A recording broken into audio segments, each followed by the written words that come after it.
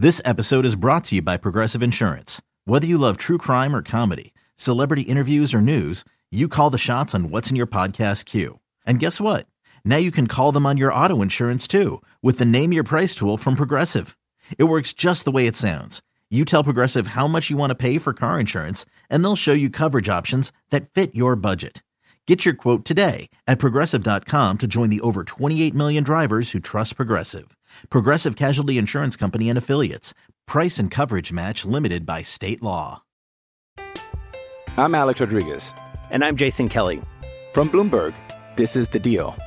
Each week, you'll hear us in conversation with business icons. This show will explore deal-making across sports, media, and entertainment. That is a harsh lesson in business. Sports is not as simple as bringing a bunch of big names together. I didn't want to do another stomp you out speech. It opened up so many more doors. The show is called The Deal. Listen to The Deal. Listen to The Deal on Spotify. This is Matt Spiegel, and I can't wait to bring you Season 2 of the PBP, Voices of Baseball. The very best play-by-play voices in the game talk about their craft. It's a job so special that even Joe Buck told us he will probably go back to it. I'm 53, basically 54. I think it's too early to say nevers at this point in my life. I think at some point I'll get the itch again. Incredible guests sharing great stories from your favorite teams coming this year. Find us on the Odyssey app or wherever you find podcasts. All right, guys, I got to tell you really quick before we go on to anything else about our wonderful partner here at Love the Star. It is Boomer Jacks. I've been telling you guys about them for several weeks now. Brian and I both have.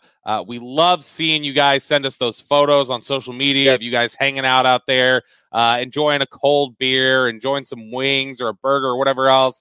It warms our heart, and I know it warms Boomer Jack's heart. We're glad that you guys are enjoying it as much as we do. I keep telling you guys specifically about Tuesdays and Wednesdays because Tuesdays are half-price bone-in wings, Wednesdays are half-price boneless wings, but they've got great deals the rest of the week as well. Drink special starting at $3, $15 buckets of beer, and it is the coldest beer anywhere around, and it's just the perfect spot for whatever you're looking for. If you're looking for, a happy hour spot for you and your coworkers, Boomer Jacks is perfect for that. If you're looking for a nice dinner spot for the family, somewhere to unwind, it's a great spot too. My kids love the tableside s'mores that they bring out there. If you're looking for somewhere to watch the game, Boomer Jacks, man, wall-to-wall TVs. And I mean that literally. The TVs fill up the walls at Boomer Jacks. You are going to be so glad you went there. There are 17 DFW locations. You can find yours by going to boomerjacks.com. That is boomerjacks.com. Okay, Brian, Pro Bowlers announced this week, which, I think everybody generally has always viewed the All-Pro team as a higher standard and a more important one, but it's a little bit different now. It's not just fan voted on anymore. It's fans have a third of the vote, which I don't know how much I love that formula, by the way. I mean, you had a couple guys who were like the leading vote getters at their position, and now they're not even alternates on the team, which I think you got to wait a little bit. Like, you got to put some weight on what the fans want to say. It's their game. It's their outing a little bit. But the Cowboys do get 7 players named as Pro Bowlers.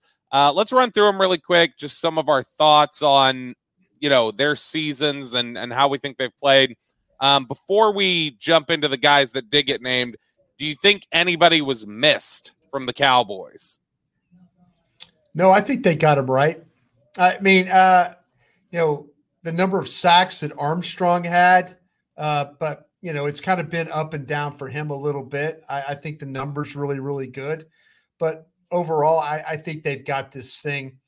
The tight end, we'll see. It's been a solid group, but I don't know. Yeah. Group.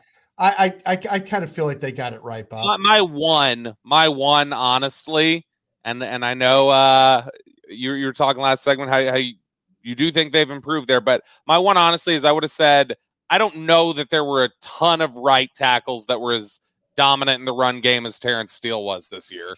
And then being a passable pass blocker, I feel like finds to being a pretty good player. And it's not like there's just a large section of really good right tackles in the NFL. There are typically more left tackles that are really good at the position. So the one guy I could have seen having a case that didn't get in, to me, would have been Terrence Steele. But otherwise, I think they nailed these names here. Let's start off with the offensive side of the ball. And I want to lead off with this guy because there was so much talk about what he could step in and be this year, and that's CeeDee Lamb. Your thoughts, Brian, on CeeDee Lamb's season? Yeah, CeeDee Lamb last week looked like CeeDee Lamb from Oklahoma that I saw a few years ago. Last year, he was an alternate. This year, he made the team. Congratulations to him. You could tell that he's playing with a different tempo. You could see he's playing with a different temperament. You're seeing the plays that he's able to make. You know, it's unfortunate that we've had some of the Dak interceptions have been, was that CeeDee's fault? Was that a bad throw? There's all those questions. But you see a player that honestly in these games now is a difference maker. And you throw him the football and good things happen. So really, really happy for him that, I think the projections came out, would it be like 95 receptions or something like that? I think that would be awesome for him to obtain a number, maybe even go higher than that. But he has worked himself into the point where you kind of know, like, okay, well, they gave up on Amari Cooper for this guy, and this guy's stepping up for you. Yeah, his projections, when averaged out to 17 regular season games, his averages total up to 98 receptions, 1,320 yards, and 7 touchdowns, which is a great performance. But if you want to take it even further than that, Brian, you can take since the Detroit game, which is when Dak Prescott returned and they were able to play with each other. If you take just what he's done since Dak came back from the broken thumb, that 17-game average sets out to 102 receptions, 1,441 yards, and 8 touchdowns, which is true number one status. And I think you've really seen him level up since Dak got back. It's really exciting to think what they can be together next year with an entire season. So CeeDee Lamb, I think, really great. Another name on the offense that everybody's really excited about, Tony Pollard. He gets in there. Were you surprised? I think Pollard definitely has a case for it with his yards from scrimmage. He's, I think, tied for 4th in the NFL in touchdowns. But were you surprised Pollard got the nod as basically a part-time player? He wasted this guy. Remember I told you this, Jerry got mad at me for asking the question about, do you feel like you've kind of wasted Tony Pollard here since he's been with the Cowboys? And Jerry wasn't too happy with me on that question. But yeah, I mean, it's one of those things where we were all kind of talking about it, and we were all right that, like, just keep playing him. He's more explosive. The eye test tells you this. He more than proved his toughness.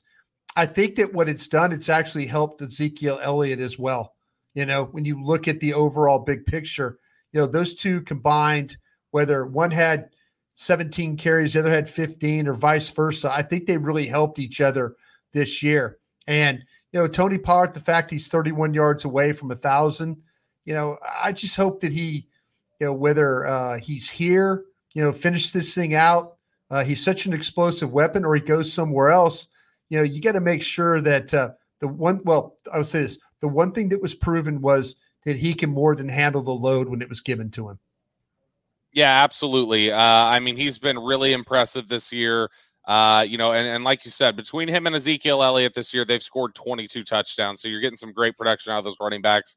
But definitely, I think that Pollard has been the more explosive back. He's the eye test will show you that. Yeah, for his career, we're talking about a guy who through 4 seasons now is averaging 5 yards a carry for his career. He's been tremendous. Let me tell you, he's had a couple of games where he was really non-existent. I remember the Commanders game where he had, like, what was it, 5 carries for like 8 yards or some ridiculous thing like that. So he's had a couple of games where he hasn't been the absolute best, Tony Pollard, but when Zeke was out, he was the absolute best. He really, really was.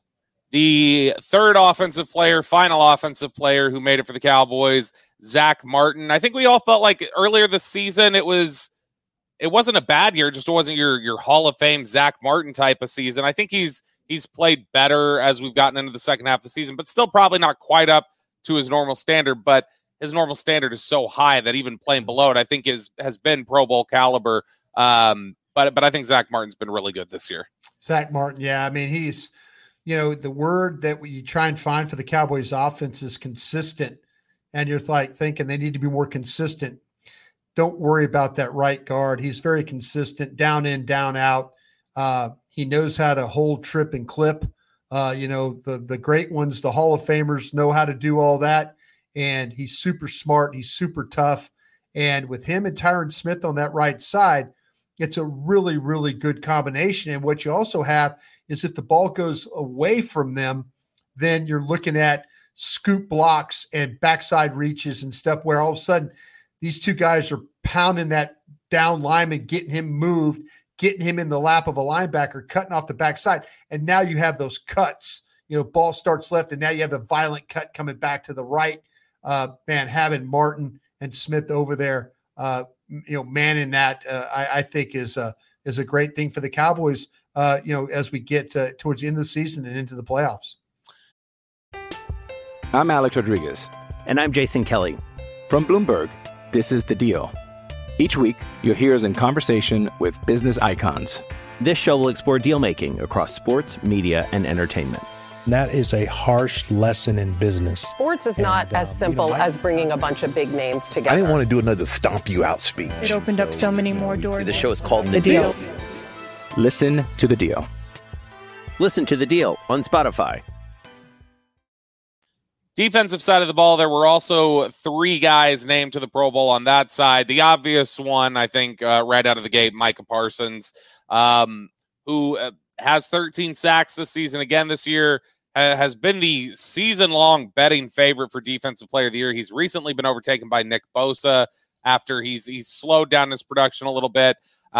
He's been great this year, and I think that, some of the recent fatigue and some of the things we're seeing is maybe causing people to forget just how great he's been for them this season. But Micah Parsons absolutely deserving of a Pro Bowl nod. Might see him at more off-ball linebacker this week in this game. If you're going to need it, probably. You're going to need him. You're going to need him until Leighton Vander Esch. And again, with the short week, they've got to figure some things out. Not only for the Philadelphia game, but the following Thursday against Tennessee. Yeah, but he's been very, very good this year. A guy that I think, most people should say they're really happy with his season. Even though, the sacks have kind of come in bunches, I think he's been your best defensive player, probably your best player, period, on this football team all year. The other defensive player or defensive end, edge rusher that was added to the roster, given a Pro Bowl nod, is DeMarcus Lawrence, who made let's double check here. When was the last time he made a Pro Bowl? This is his first Pro Bowl appearance since 2018. So a big honor for him. Has not put up, gaudy sack statistics, but he is up to 6 this season. I was kind of surprised just because it's such a heavy defensive end grouping there in the NFC. But DeMarcus Lawrence certainly had I think a resurgence this year, and continues to be one of the really steady hands for the Cowboys on defense. Okay, let's break down the vote. The vote is what, 2/3 coaches and players? Yes, right? And a third. Coaches and players are the ones that swung this vote. Yeah, and the fans that are Cowboy fans around the world are going to vote for him. But this is a coaches and players vote. I do. You watch tape. He's one of the most complete defensive ends we have in the game when it comes to playing the run, playing with effort, playing to finish, sacking, pressure, all those things. DeMarcus Lawrence has done an outstanding job, and coaches and players recognize that. They study the tape, they see the player, they know who they have to prep for. He wasn't.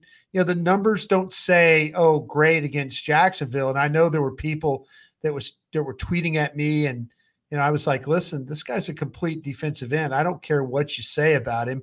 You can rip him all you want." He goes, "Oh, I hope he shows up for his show and all that." Well, hey, you watch the games and you sit down and you have the opportunity to watch the All-22. He does a lot of things, and the old saying is, does a lot of things that then show up in the box score. And I think that's how he got on, because the coaches and players know of all those things that you have to be a really good defensive end.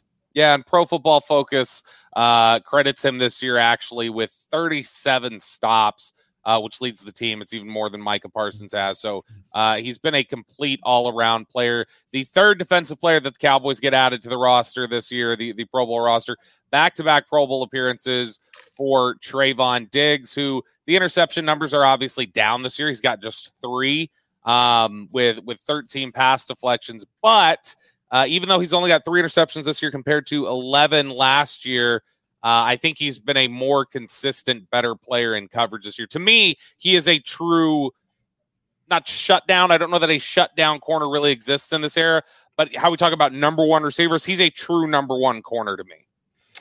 Yeah, this is his, as you mentioned, his second Pro Bowl, right? Is what we're looking at. And how many years has he been in the league now? Is this his 3. third? Mm-hmm. Okay. Can I circle back about Micah Parsons and say something real quick? Yeah. I learned this today, and I didn't know this was a factor, any truth, because of the CBA. The fact that Micah Parsons made the Pro Bowl in his first 2 seasons in the league under his rookie contract, his 5th year is automatically like a franchise tag. So really? whatever the amount of a linebacker is in the 5th year of his for his contract, when they pick up the 5th year option, is that will be that like the franchise tag number for that position. Now the question is going to be, is he going to be a defensive end or is he going to be a linebacker? So I think the difference between the two is like $3 million right now. I think it's 17 and 20. I didn't know that. By making it the first 2 years of his rookie deal, his 5th year option automatically is franchise tag number money. So good for him. Yeah. Significant. When they get to the point in time, that's what the Cowboys are going to have to be, they're going to be counting every penny to try and make sure they get his deal done. But to Diggs's 2 times in 3 years.